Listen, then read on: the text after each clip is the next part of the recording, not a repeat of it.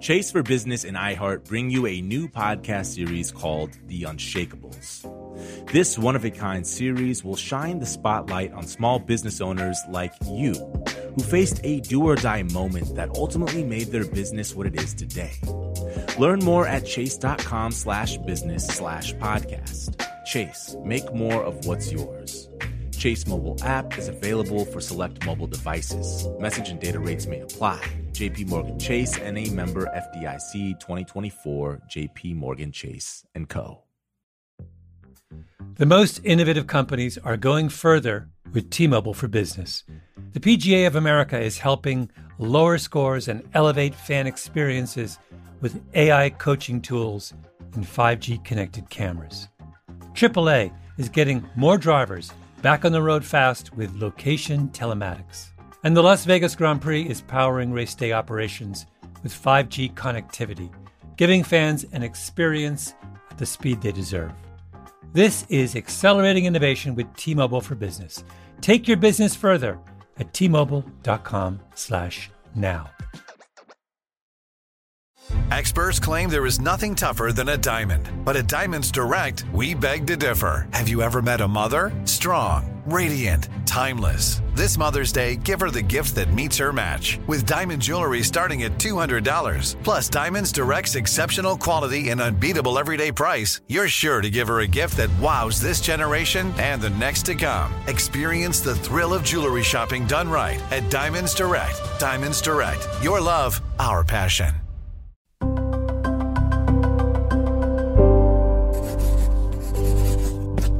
Pushkin. Okay, I'm just honestly opening my fridge. I've got a little thing of half and half. It's half full or half empty. There's another few days left in that. Very good. There's a bottle of wine in here. Oh, that's red wine. That's embarrassing. I've got vanilla mascarpone cheese. I'll see if that's... Oh, girl. It's gone off. This stinks. Okay. Then I've got some beef short ribs that I have covered in aluminum foil that I mean to cook today. But I can kind of already feel myself like sliding out the door to go for dinner. That was earlier in my kitchen. Now I'm here in the Solvable Studios and I'm wondering, is there anybody who could help me with this? I need a hero. If only one of the world's most innovative thinkers was dealing with what to do with rich people's food waste. I'm Maeve Higgins and you're listening to Solvable. Well, I think food waste is one of the lowest hanging fruit. And the great thing is that we can solve it by eating and enjoying food together instead of throwing it away. And that's something that everyone can engage in a way that saves money, reduces environmental impact, and can build companionship between humans. That is a vision that is not unattainable, and I find it very, very attractive. That's Tristram Stewart. He's an author and campaigner with a laser focus on the environmental and social impacts of food. You know, I actually heard of Tristram because a few years ago he put together this dinner for 5,000 Londoners, and the meal was made entirely of food scraps that would have otherwise gone to waste. That's his Solvable. It's eliminating food waste. That's it. It may sound simple, but the problem is just gigantic. It's not just me, you know. Globally, we throw out about 1.3 billion tonnes of food a year. That's a third of all the food that we grow. Inequality plays a huge role in this. Of course, very little food in poor countries is thrown out by consumers. It's too precious. But in wealthy countries, especially here in the United States and in Canada, around 40% of wasted food is thrown out by consumers. So, what to do? The conversation you're about to hear offers us guidance.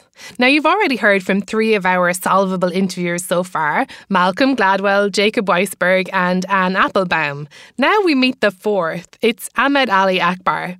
You might know him from his own podcast, See Something, Say Something, about what American Muslims are talking about right now, and we are thrilled to have him on Solvable. To begin, Ahmed asks Tristram Stuart about smart ways to avoid waste, from saying yes to ugly bananas to making beer from our kids' bread crusts. And listen out too for big changes he's helping to make in the entrepreneurial world, as well as transforming food waste legislation in the UK. Okay, here we go. It's Tristram Stuart and Ahmed Ali Akbar. Welcome to the program. Welcome to Solvable, Tristram. Thanks very much for having me. So let's start really big. Global food waste is a massive problem. Do you think that it's a solvable problem? Yes. So the problem, of course, is food production itself. And a large amount of the food waste that is being generated can be designed out, can be eliminated through behavior change, through improved business practice, through better government policy. Those things are eminently solvable. So myself as a consumer who's concerned with reducing my impact, what can I do, in that process from going to the supermarket to bringing it home? And I will stop you in your tracks and say the first thing that you could probably do to help yourself avoid food waste is not go to the supermarket at all if you possibly can help it. Okay. The reason for that, and I'm not being entirely flippant here, is that the supermarket grocery supply system has waste and surplus as a cornerstone of its business model. It's almost impossible for a supermarket to avoid waste entirely. The entire marketing model of a supermarket is to create a cornucopian display of plenty. And the reason why they do that is because having invested billions of dollars in working out what we, Homo sapiens, this very sophisticated great ape, will respond to, we have evolved over 2 million years in an environment of scarcity. And we are hardwired, therefore, when we see abundance, to take, to hoard, to glut, to feast. And that hardwiring comes very powerfully into action when we walk down those supermarket aisles. And the result is that we buy more than we need and we throw a third of it away. I think for most of us, what we see as food waste, we can't envision that massive picture you've given us. We just see that, there's things being wasted at the supermarket, and then we bring home vegetables and they rot, the milk rots. That's what happens with me. And then we throw it out. Can you talk a little bit about how you effectively made that behavioral change and sort of business change as well that led to that reduction? Well, to address some of the business changes, one of the issues that we highlight is the issue of ugly fruit and vegetables. And we immediately effected a change on the part of the supermarkets who started stocking cosmetically imperfect vegetables, partly because they had been hurt so badly by the press around the campaigning on this issue. And once they'd seen that there was public demand, of course, they responded and started supplying to that demand instead of saying, the reason why we have these cosmetic standards is because people expect perfection. By changing public attitudes, we changed corporate policy, and that massively reduced food waste in those supermarket supply chains. And as I say, that started here in the United Kingdom, but it has become a global phenomenon now. Pretty much every Western supermarket chain has in some way dabbled in the issue of fruit and vegetables that are cosmetically imperfect and try to kind of sell those to customers. And they're basically being stocked alongside, the sort of supermodel fruit that makes it out there most of the time.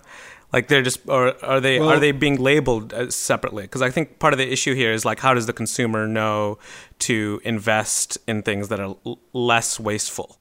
Well, that's a very good question. Of course, every supermarket chain has a different brand and a different approach to this issue. So if you go to, in the UK, we have a supermarket chain here called Waitrose.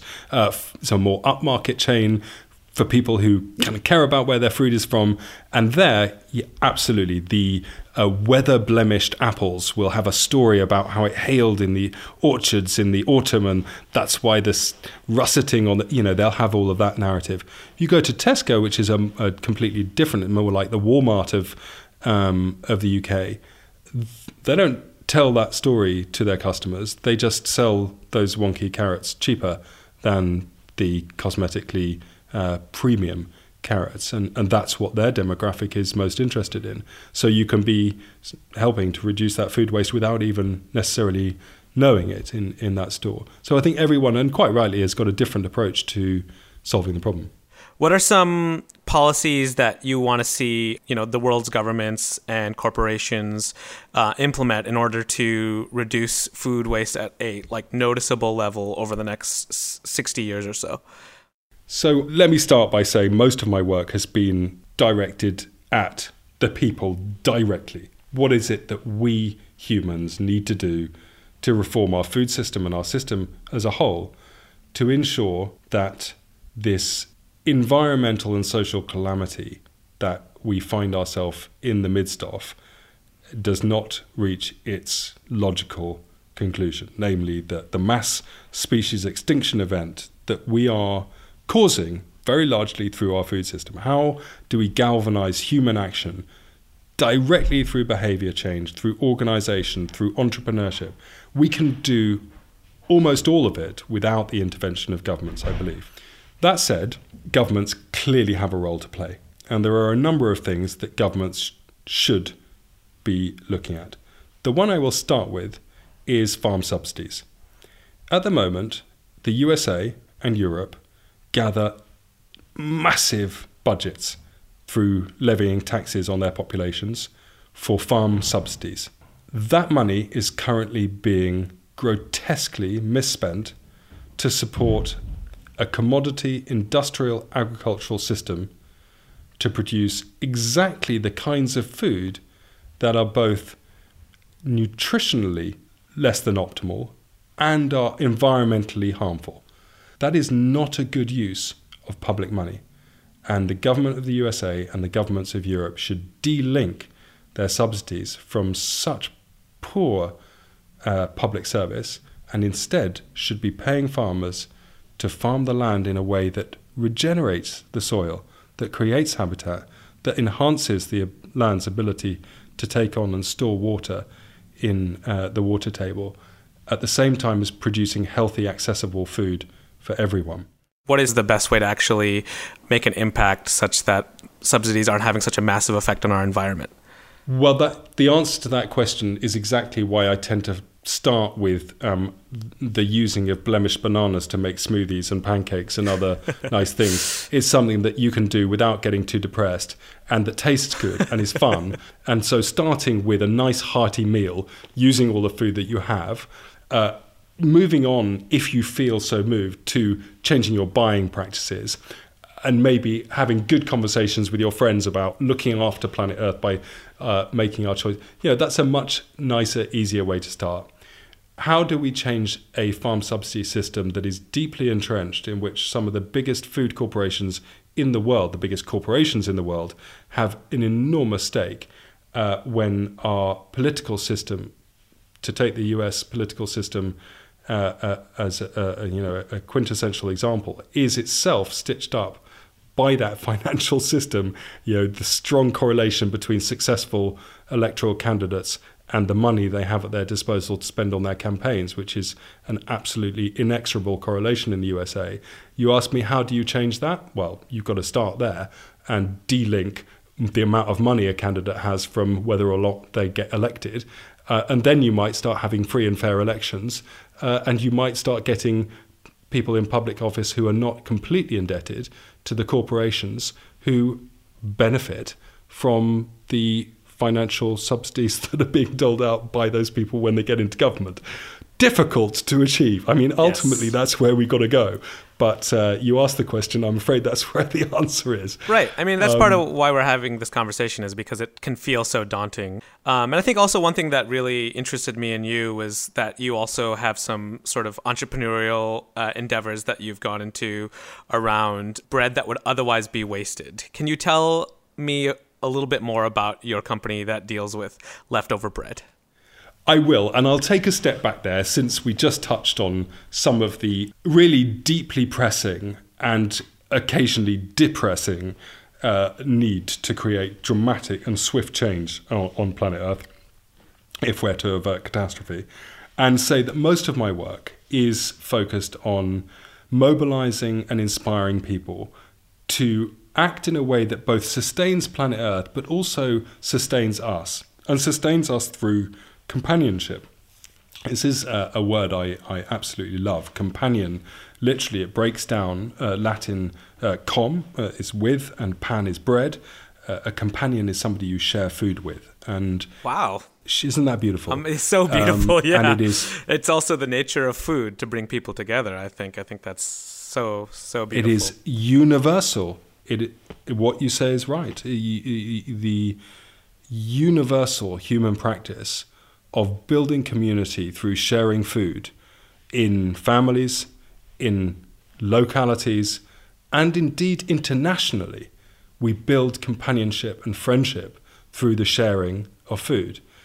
And this powerful way in which we can bond with each other and also bond with the earth from which all this food comes, that is why I have used food as the principal tool to communicate how we humans can and must change our system as a whole. One of the most recent ones, which you just alluded to, was the beer that became known and is known as Toast Ale, which we are now producing in several different countries, in the US and the UK and elsewhere. And that is made in a very, in fact, an ancient way of making beer, which is to use leftover bread and other grains to make your beer. That is what beer originally was for, preserving the calories in grains that might otherwise be wasted. And we essentially have brought the beer industry back to its ancient Babylonian roots. And I discovered that you could make beer with waste bread in 2015 when I was in Brussels with the Brussels Beer Project. The brewer there, Sébastien, showed me. And I said, my goodness, I've been around the world and I've seen industrial quantities of bread being wasted in every country. It's one of the most wasted products of all. And it's being wasted while it is still perfectly good. It's kind of sandwich crusts, the end slices of the loaves being wasted by the hundreds of thousands every day fresh bread. So that's going on all over the world. Meanwhile, craft brewing has become a global phenomenon. And I've spent the last 20 years building a global food waste movement. So let's bring these three things together into a global brand called Toast Ale. Obviously, we're toasting the end of food waste. We think that bread shouldn't be wasted, and neither should you. So we encourage people to drink responsibly. And so we've created this company. Sorry. No, you got that's a pretty good tagline. Oh, crumbs! The puns are going to come flying now. No, we'll move on. It is the best thing since sliced bread. But the idea is that we've made this company. We're producing beer. It's on sale. People absolutely love it. It's won craft beer awards on blind taste testing. So this is a really high quality product, quite independently of the nice story that we have at our backs. But then rather uniquely, as a company, a for-profit company, we give all of our profits, 100% of our distributable profits, go to the charity that I founded and have spent most of my last 10 years working for. And that is a charity that campaigns on reforming the food system in all the ways that we're now talking about. And in addition to that, we also share revenues with other aligned not-for-profits in any country that we go and work in. And that's 6 or 7 countries so far. Well, I'd say I can't wait to try it. But I don't drink alcohol, so sorry. But I think it's really interesting to think I have some good news for you. I have just been handed our first bottle, a collaboration brew of low alcohol beer, which you may yet get to try Toast Ale, and you definitely deserve to with a pun like that. Are there any other items, waste byproducts or, things that like the end of a sandwich bread that you wish somebody else would toastify that you don't have time to address? Something that's like a slam dunk sort of potential product that you don't have the time to do. Oh my goodness. A very large part of the last 20 years of campaigning has, having created a massive noise around food waste, yes, I changed the policies of some big corporations, got laws passed by governments. But one of the most exciting parts of my work has been helping many entrepreneurs, dozens of entrepreneurs, create businesses that mine that gargantuan mountain of food waste, the 1.3 billion tons of food that are wasted, and turn that food into good products that run good businesses. So in California, there's a brilliant company called Imperfect Produce, and that is a vegetable box scheme that delivers discounted, fresh fruit and vegetables to people's doors in exactly the way I was describing, but all using wonky products that would otherwise have been wasted. Fantastic company.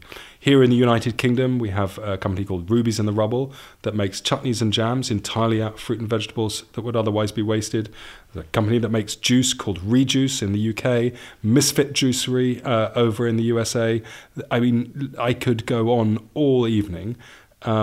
But just suffice to say that the entrepreneurial spirit tackling food waste is one of the most exciting parts of this work. So as somebody who thinks about this all the time, how do you keep positive that this enormous global problem of food waste is actually solvable in our generation? Well, I think food waste is one of the lowest hanging fruit. And the great thing is that we can solve it by eating and enjoying food together instead of throwing it away. And that's something that everyone can engage in a way that saves money, reduces environmental impact, and, as I said, can build companionship between humans. And it starts in our own refrigerators and it moves on to the shopping aisles. And it's a very kind of reassuring thing that we can make the lives of our fellow humans better and that of the natural system that we depend on simply by ensuring that all the food we have is eaten. I think where it's rather more challenging is when one looks at the global trend and sees that environmental damage, deforestation, and global warming and species extinction are not just still going in the wrong direction. In some cases, they're still accelerating in the wrong direction. And I think we have to face the reality, which is that the probability of us putting a stop to this mass species extinction event is really quite low. For me, that doesn't mean we sit down and get depressed. Right. For me, that means that the less likely it is that we'll win, the more energy and the more people who have to get engaged and dedicate themselves to solving this problem. And I believe that alongside all the negative tipping points that we are facing in this world, we may also be on a tipping point socially towards the ultimate realization that we are one species, we have one planet, and we must act as one instead of vying with each other between different countries to have a biggest slice of the cake and between different corporations to have a bigger slice of the cake. At some point, I believe we will tip into a kind of global consciousness and a global governance of sort where we say, actually, this is not in anyone's interest to undermine the viability of our living planet through this wasteful and destructive way in which we're producing food. I believe that is possible. And I believe that the benefit that we'll bring in terms of bringing great, accessible, nutritious food that helps to regenerate our land, that is a vision that is not unattainable. And I find it very, very attractive. So, Tristram, if somebody is listening into this and feels like very motivated to reduce their impact, what are 5 things that they can do today? Buy less. That is the first thing that everyone can do. Buy less stuff. Number 2, when you've bought food, just make sure every morsel is eaten. Think of the value in that food and ensure that you squeeze every last bit out of that. Number 3, make it fun. My motto is, if you want to change the world, throw a better party than the people destroying it. That's such a good motto. I'm going to steal that. Number 4, change where you buy your food. There are businesses and farms producing food in a way that looks after the health of the planet and looks after your health. Those are where we need to gravitate and give our money to, and not the massive corporations that are stripping the earth bare. Yeah, number 5, eat more plants and less meat and dairy products.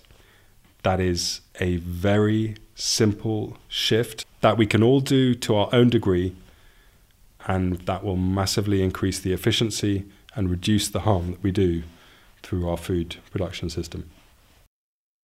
Is there anything else that I didn't ask that you'd like to say? You can wash that food down with a can of toast ale and thereby help to fund the great work of all the NGOs that are trying to solve this massive problem on behalf of us all. The realisation that we are in an extinction event and humans may be on the way out, well, that's obviously dark and frightening. But as Tristram says, the smaller our odds of making it through, the more people who will join in the fight. So we better make it fun. When I think about how best to help instead of hurt the environment, it's often something I need to stop doing. Don't fly, don't eat meat, don't buy fast fashion, and that's all good. But what I love about Tristram's philosophy is that it's so positive. Use everything, enjoy it, support farmers where you can. And obviously he's speaking to those of us who are lucky enough to even have a personal choice. People who have an abundance of snacks everywhere we look. In future episodes of Solvable, we're going to look at food waste in less fortunate parts of the world, where food is lost not because people don't like brown bananas, but because of poor infrastructure. The food spoils before it even reaches them, but there's a solvable for that too, so keep listening. Solvable is a collaboration between Pushkin Industries and the Rockefeller Foundation, with production by Chalk and Blade. Pushkin's executive producer is Mia Lobel, engineering by Jason Gambrell and the fine folks at GSI Studios. Original music composed by Pascal Wise. Special thanks to Maggie Taylor, Heather Fain, Julia Barton, Carly Migliori, Cher Vincent, Jacob Weisberg and Malcolm Gladwell. You can learn more about solving today's biggest problems at rockefellerfoundation.org/solvable. I'm Maeve Higgins. Now go solve it.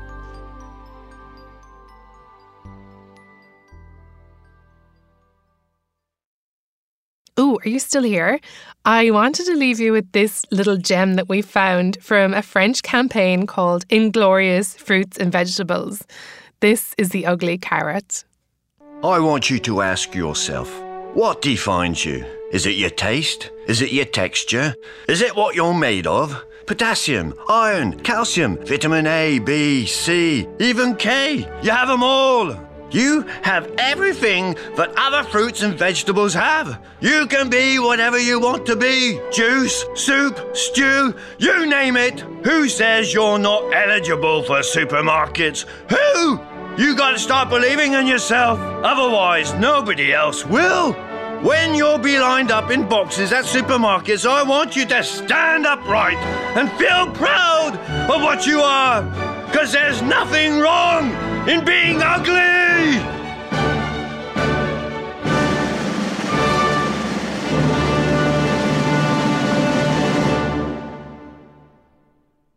The tradition of breaking tradition continues with the return of the Unconventional Awards from T-Mobile for Business at Mobile World Congress. This is an event that celebrates innovators whose bold actions took their industries to new places. If that sounds like you and you're a T-Mobile for Business customer, enter today. If you win, you'll be publicly honored amongst some of the most influential leaders in industry. And me, I'll be there too. Enter now at tmobile.com/unconventional awards. See you there. Whether you're a savvy spender maximizing your savings with cashback rewards, a thrifty rate watcher seeking the lowest interest, or a travel enthusiast looking for extraordinary perks, Kemba Financial Credit Union has a visa to complement your lifestyle and unique needs. Apply today at Kemba.org to unlock a limited time 2% cash back on purchases and pay 0% interest on balance transfers for an entire year with a new visa from Kemba. You deserve a card that works for you. Restrictions apply. Offer ends June 30th, 2024. With the Lucky Land Slots, you can get lucky just about anywhere. This is your captain speaking. We've got clear runway and the weather's fine, but we're just going to circle up here a while and get lucky. No, nothing like that. It's just these cash prizes add up quick. So I suggest you sit back, keep your tray table upright, and start getting lucky. Play for free at LuckyLandSlots.com. Are you feeling lucky? No purchase necessary. Void where prohibited by law. 18+ terms and conditions apply. See website for details.